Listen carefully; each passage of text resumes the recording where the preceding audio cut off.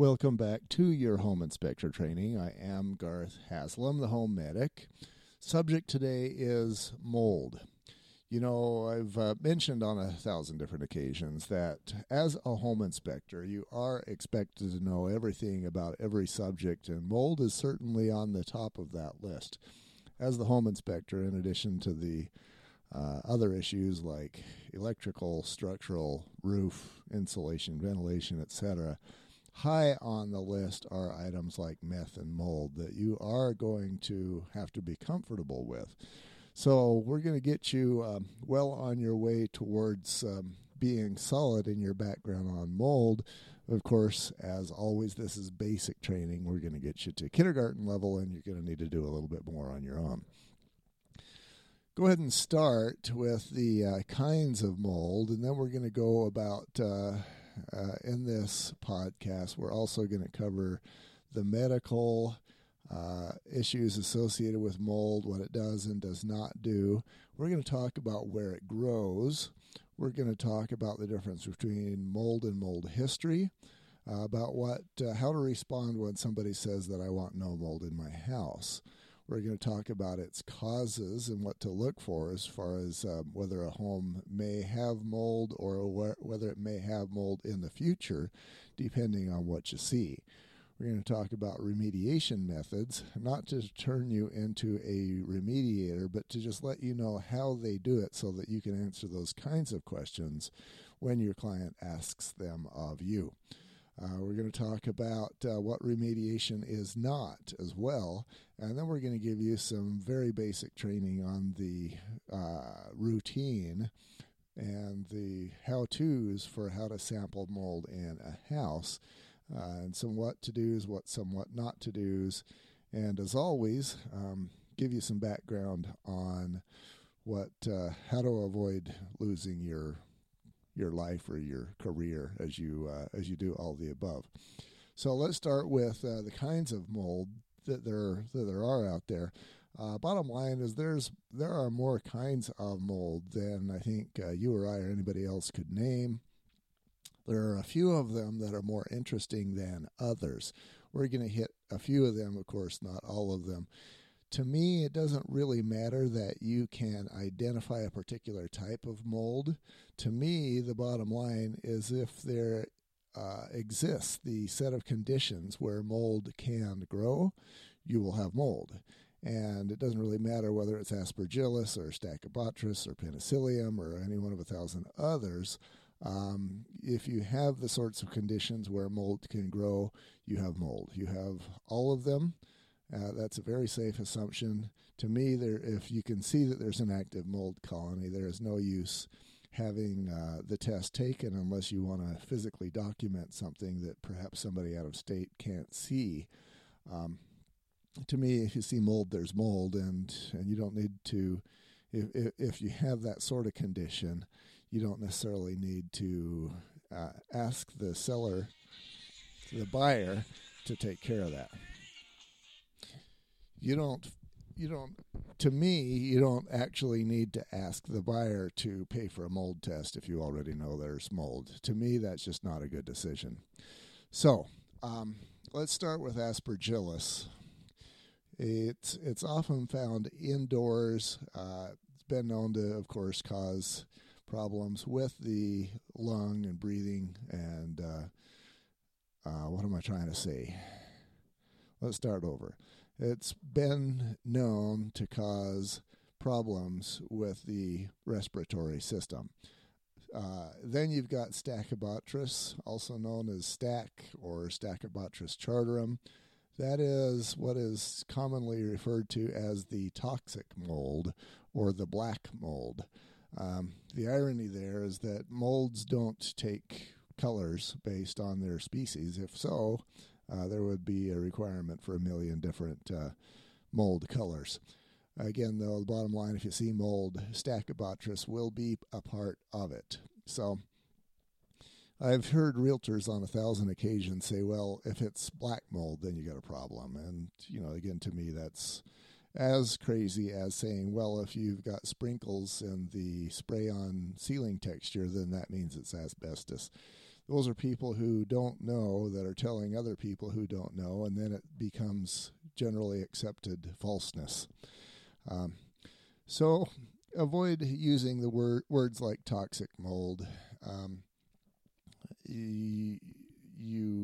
There's not a lot of value in, I guess, to call it toxic mold. You'd have to know what toxic means, and that just doesn't make any sense to me, and it turns you into something that you're not, unless you happen to be maybe a certified health professional, and you can define what toxicity is. That's up to you at that point. The third one would be penicillium. Now that's going to be a blue or green mold. Again, it doesn't necessarily matter. Mold is mold.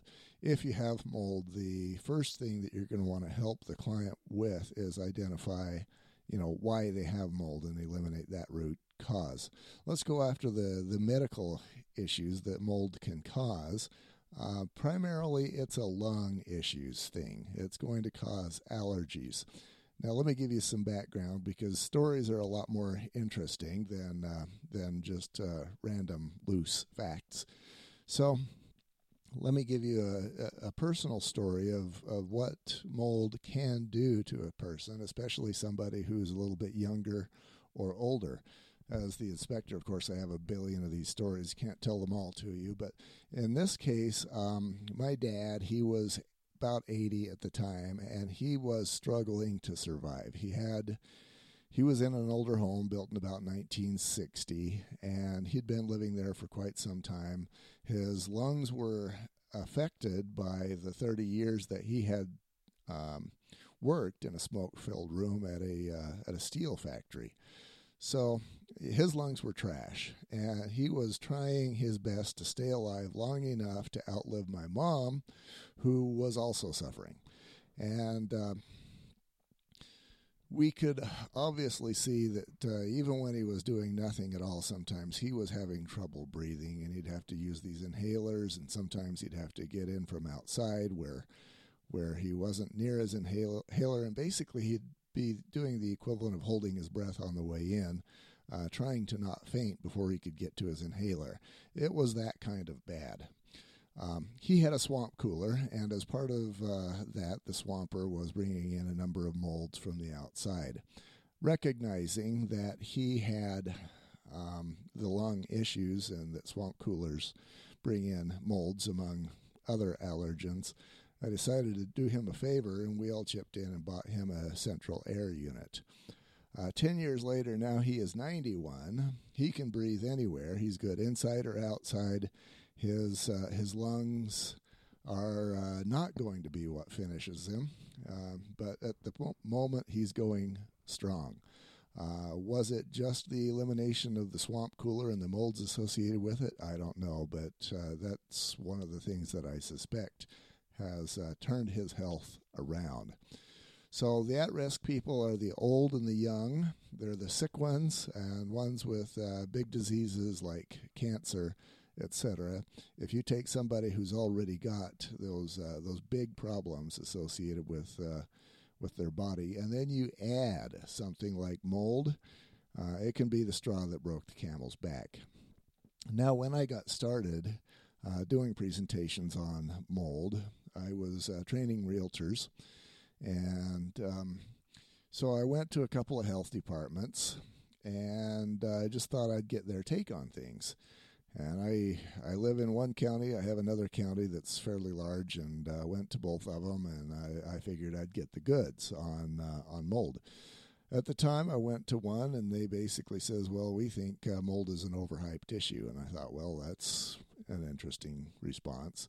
So I went to the other one, and I said, okay, give me your best story. And their story wasn't that good, basically.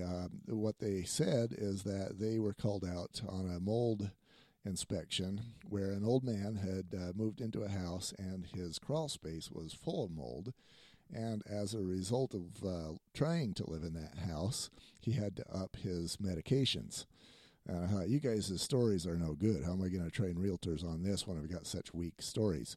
Then I went to the CDC and the EPA, and their stuff wasn't matching what I had been reading in the newspaper headlines either. EPA, for example, said something like it may contribute to blah, blah, blah. I was expecting to see something like, well, mold can kill you, because those are the headlines that I had been seeing. The reality is that I have better stories and proof that mold can be a problem than all of the above. There was one home I did where a family moved in. There was a wet wall. The kid moved into the house. He had some lung issues, and the wall was wet enough and there was mold enough that they had to move back out of the house. They could not be there. And so I was called in at that point in time to figure out why this kid was having such issues, and turned out that it was mold. So I'm not here to tell you that mold is not a problem. I know that me personally, it affects me. Sometimes when I go into a room that is moldy, I will tighten up very quickly. And certainly nobody wants to live in a place where they're always sneezing and they're always tight and the nose is always running. You know, that is not adequate living. So I guess the message that I would give you is that while mold may not be the health hazard that the newspaper headlines might be indicating, it is certainly an issue. Again, you're going to want to do your own homework. If you go to mold training, they will tell you something different, and you'll have to just rely on your own judgment as to where you lie on the subject.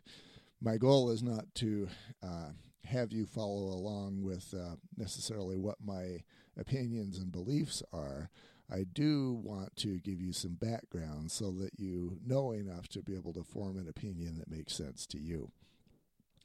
Another one of the stories that I have is that I was called by one of the brokers that I did home inspections for. He says, I've got a couple of rentals, and one of them, the renter says that she's sure she's got mold in there. And so I said, sure, I'll help you out. We'll do some mold testing. Walked into this space, and everything was clean. I didn't see any mold. I didn't see any. She was actually in a basement apartment. Walked into that space and was looking for signs of water entry along the base of the wall, under the windows, under, you know, the other sources of water, the hose bib, the plumbing, etc. Didn't see anything. So I turned to the renter and I says, "How do you know you've got mold?" She says, "Well, my face tingles."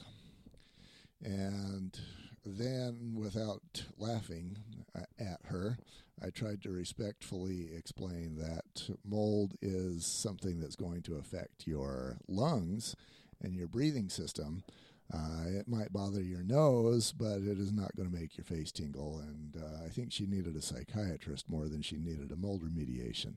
I didn't tell her that, but sometimes you do have to have your poker face on so that you can explain away what people believe that is very much not true. I heard another home inspector who, let's just say that I don't have a lot of respect for him. He told me directly that mold, a mold spore landed on his sister's nose and ate her face away. To me, this guy is either an idiot or a blatant liar, and maybe perhaps both. But mold is something that is going to it's not the same thing as a flesh-eating bacteria. Mold is mold. Flesh-eating bacteria is a flesh-eating bacteria. They are very different. Places. Let's go to places where it grows.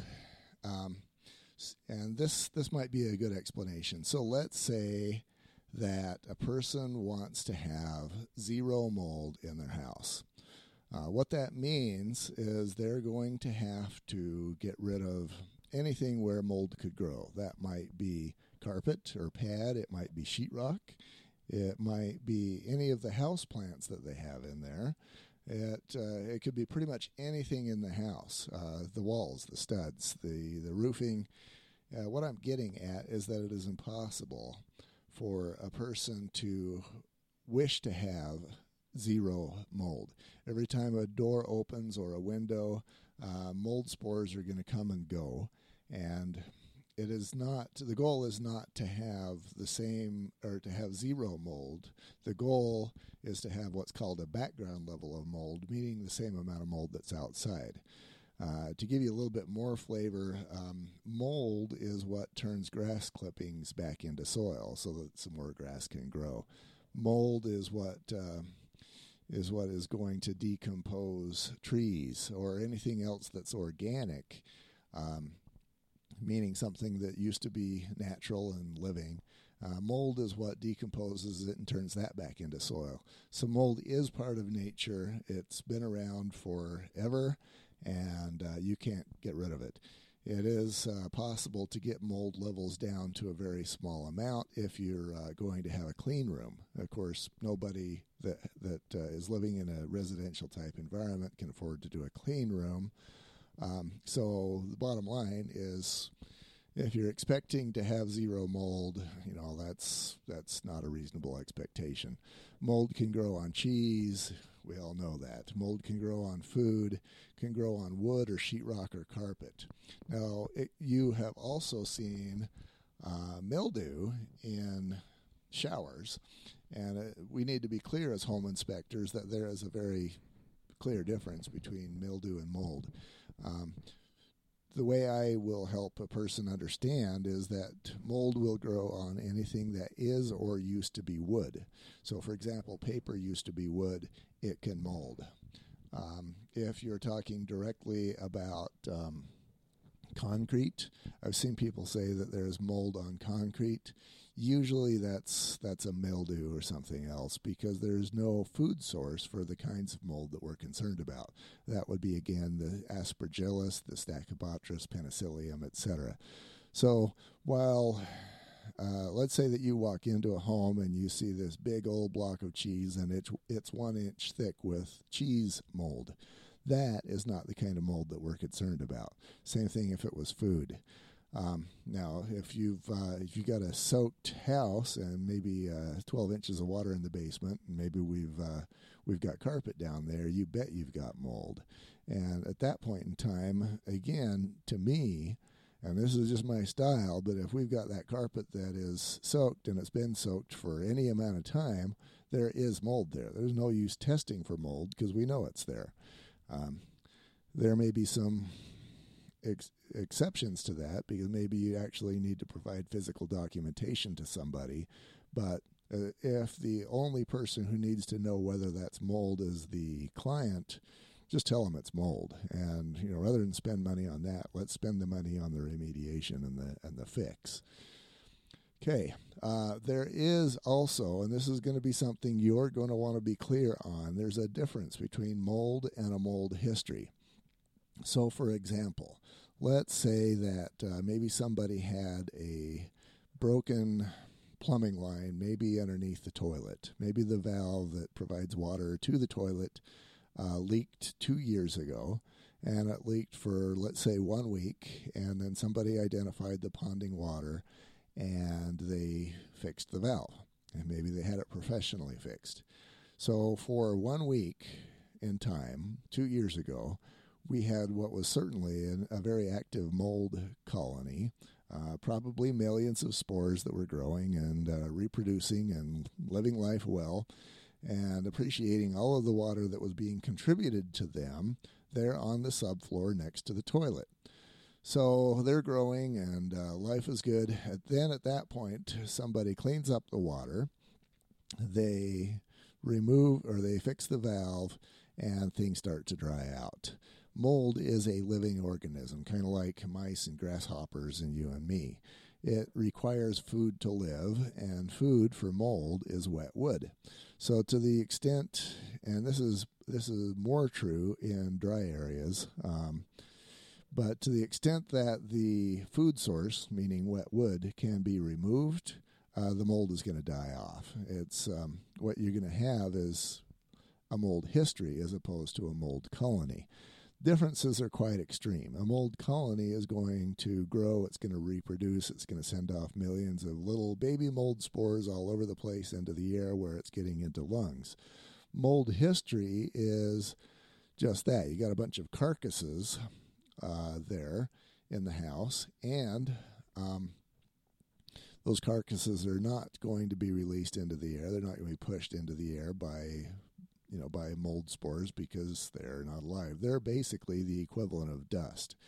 And while there are people who are still allergic to mold carcasses, if you will, mold parts, it's much less of an issue than an active mold colony. So as the inspector, you need to be able to make that information clear.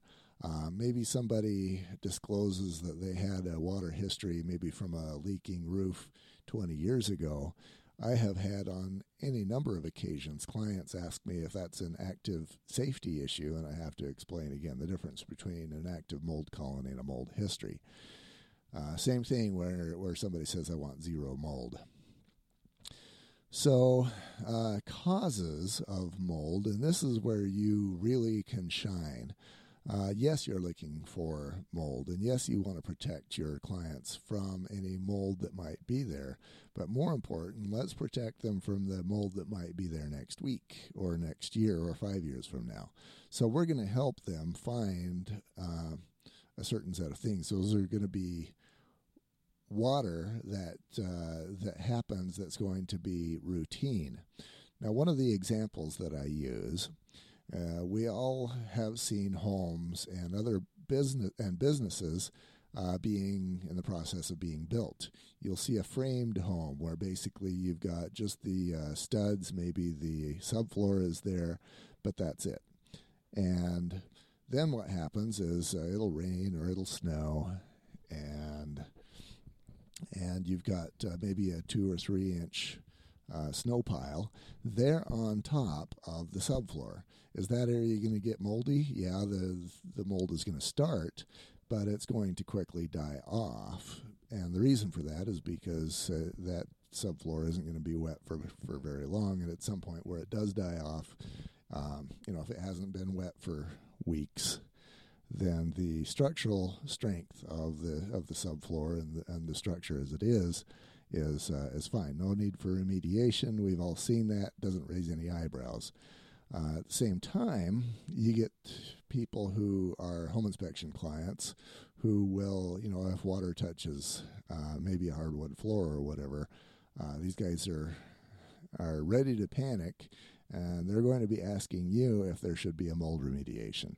So what I let them know is that the water has to be there for some period of time, at least days, because the mold spore is going to land there. It's going to find this sort of conditions that it needs, wet wood. It's going to grow. It's going to reproduce. The reproduced children, if you will, are going to try and reproduce again. And so this is going to take a certain amount of time for these for this one mold spore to turn into a few million more mold spores where it can cause health and safety effects.